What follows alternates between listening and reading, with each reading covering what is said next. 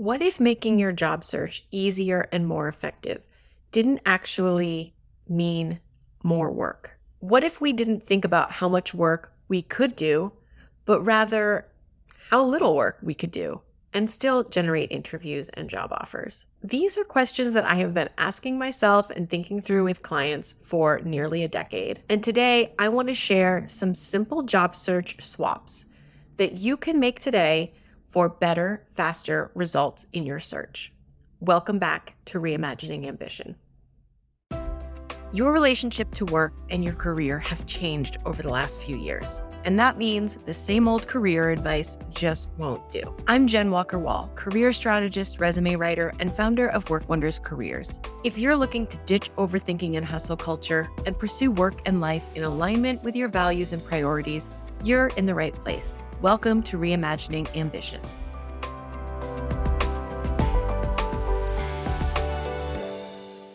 Hey everyone, welcome back to Reimagining Ambition. I am your host, Jen Walker-Wall, and I'm here today because I am obsessed with making things as easy and efficient as possible.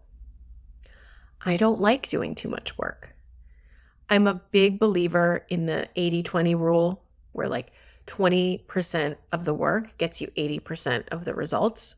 People are very attached to this idea that a job search is like having another whole job. I do see people sort of have the experience where I can see why, and it's usually people who are interviewing with multiple people, multiple organizations at the same time. That is indeed going to be super consuming, energetically, time-wise, it's going to be a commitment. But so much of the job search is getting to that point, right? We don't start off with multiple rounds of interviews. And when that's the case, I don't think it should feel like another whole job. I like to pay attention to strategies and tactics that work. I like to leverage people's strengths, and most importantly, I like to iterate and improve as we go. That way we're making progress from day one. I actually have a lot of job search swap ideas. So if you think you want a part 2, you let me know, because I could do a part 2 for you. But let me dive in with today's list. Job search number 1, swap over work for rest and or better boundaries. A good portion of the folks I see who show up wanting a new job are exhausted, have been treated terribly, are burned out, are really, to say they're burning the candle at both ends is probably an understatement. And they usually also bring a strong desire to be out of the job that they're currently in, and they want to dive in full steam. But what I have found is really the case for these people. If they want to be strategic and effective, they're going to need more rest. They're going to need more boundaries around the current work situation they're in, and they are going to need more self-compassion. That's a tough pill for busy, ambitious people to swallow sometimes. The good news is I think there are some small changes that can have a big impact here, right? So can you pick a few days of the week where you are absolutely going to leave work on time? Can you take some PTO?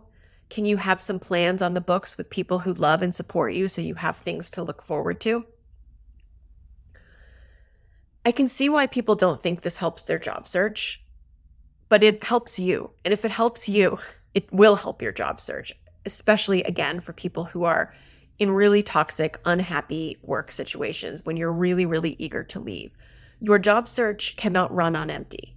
And that's really what I think the situation often looks like to me when they arrive, looking for a new job is you're running on empty. And taking care of yourself, giving yourself downtime, having things to look forward to, the basics sometimes of self-care, that's fuel for your job search. It will help you make decisions, better decisions. It will help you stay the course. It will probably make work a little more tolerable for short periods of time.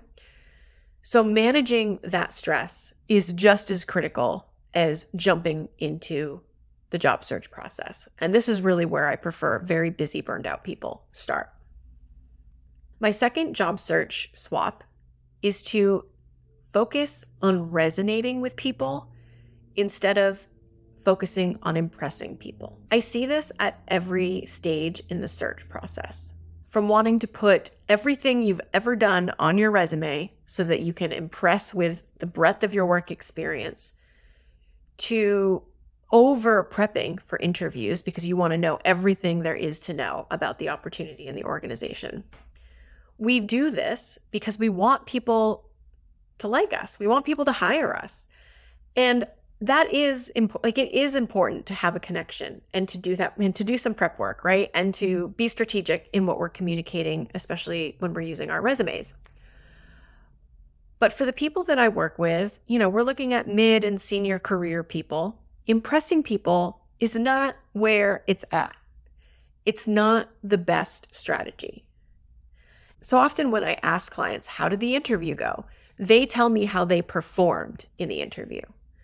Oh, I really struggled with this question, or I panicked, it's always about their performance. But what I want to hear was, how was the experience? What did you learn? How were you treated? Are you more or less interested in the opportunity? And it's really interesting to me how many clients don't actually think about those questions until we're back in a session together, because they're just focused on, did those people like me? Were they impressed by me? Do they want to hire me? I really prefer looking for resonance when you are interviewing and looking for your next job. Resonance to me is about a mutually beneficial connection. You are able to offer candid, honest answers, relatively honest. I know we're not being 110% honest in job interviews. I do think that's okay. But we want to be honest enough so that if we do get this job and we show up, these people know what they're getting, right? And you're setting yourself up to be hired by people who appreciate your values, appreciate your expertise, who want someone like you on the team. And when we over-focus on impressing people, all of the critical things that we need to be doing, the due diligence that we owe ourselves, gets greatly minimized. And the degree to which we will twist ourselves into a pretzel for other people gets amplified. If you have, 8 or more years of professional experience, that's probably 95% of the people listening right now. Your job is not just to impress. You are a puzzle piece, and you are looking for a place to contribute, to belong.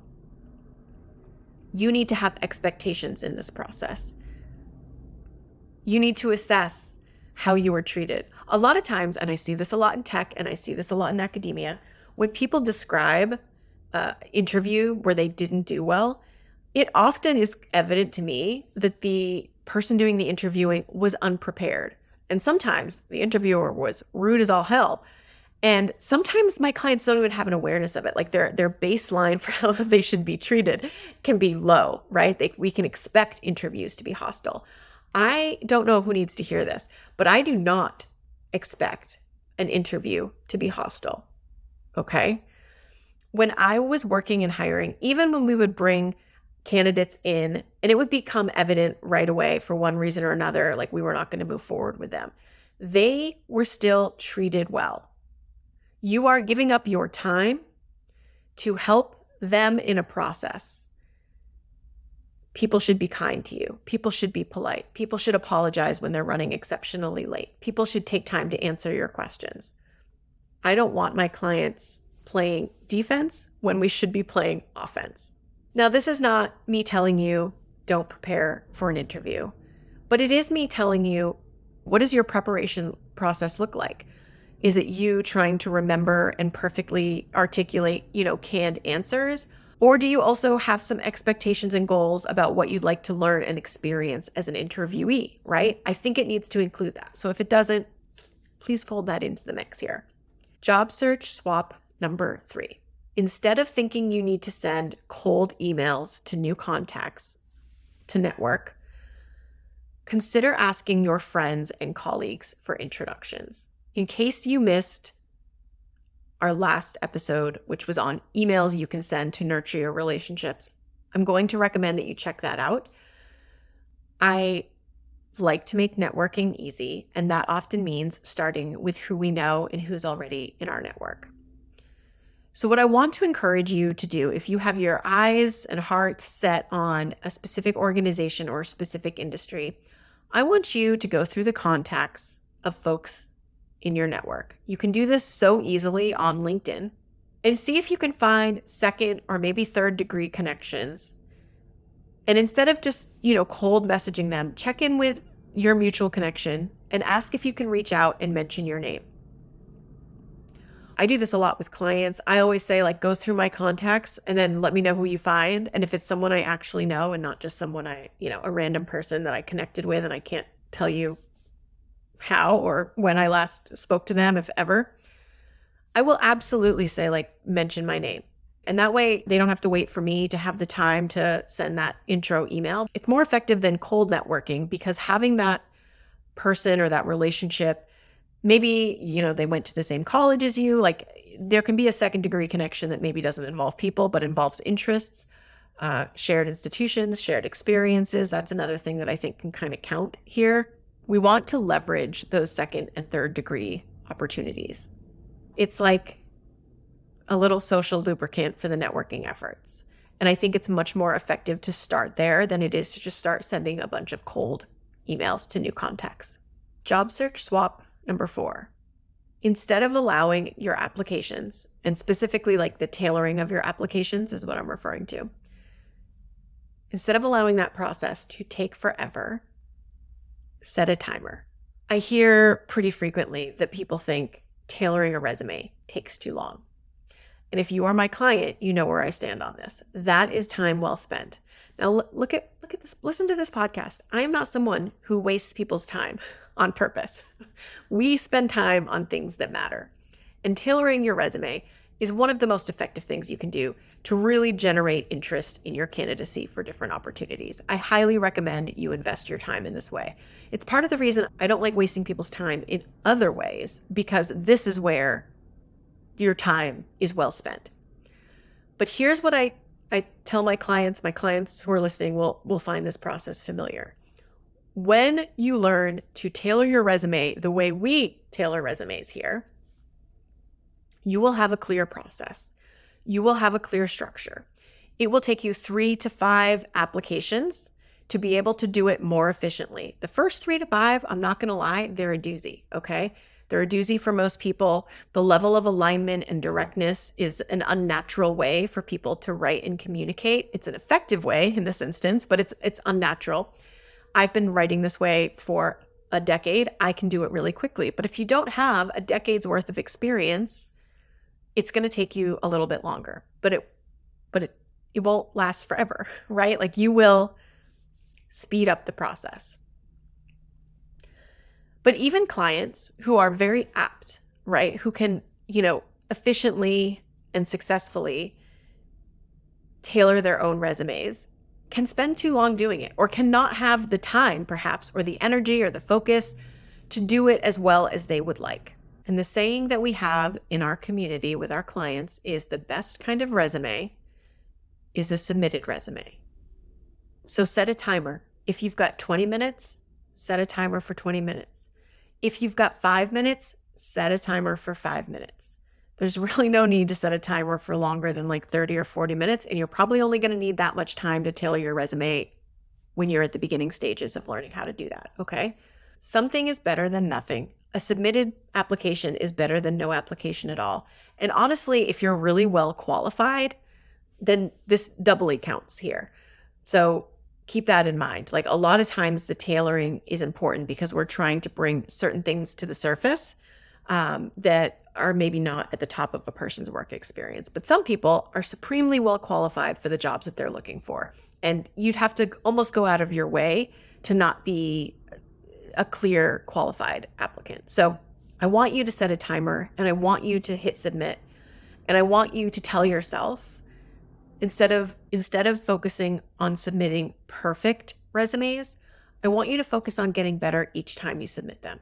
I want you to focus on getting faster each time that you do that. I love a timer. I love a countdown. If you're someone who works great under pressure, I highly recommend it. And of course, if you're not someone who doesn't like working under pressure, it's still an effective tool, right? Like it sort of frees you from having to obsess over this indefinitely. And it's a way to create some structure for yourself that I think can be really helpful and is going to be really important to help you stay the course in your job search. All right. Now, I have more job search swaps. Should I do another job search swap podcast episode? Send me a DM on Instagram or LinkedIn and let me know. I hope this podcast episode offers you some obvious ways to make your job search easier. I love saving time. I love not wasting time. But I think part of the reason that this process looks the way it does for so many of our clients is I want people to be able to make the best possible decisions for themselves. And that means not being so exhausted and burned out that they take the first thing that's offered to them. Sometimes that's a good offer. Sometimes that is worth taking, but oftentimes it's not, or at least it's worth thinking about and not feeling obligated to take it, right? And you have to take care of yourself in this process. You have to look out for yourself in this process. And when we fail to do that, and it's easy to fail to do that because we all have a million things going on and would love for the job search process to just be over as soon as it begins, we lose some of the tools that we need. We lose the opportunity to focus on alignment. We lose the opportunity to focus on our needs and goals. And that's really what we help people do here. Like we help people hold both, to both position yourself as a strong applicant and candidate and also look out for your own needs and goals in this process. All right, that's enough from me today. Thank you so much for listening. I would love to hear your thoughts on today's episode. Feel free to DM me on LinkedIn or Instagram, and we'll be back here soon with a new episode for you. Take care.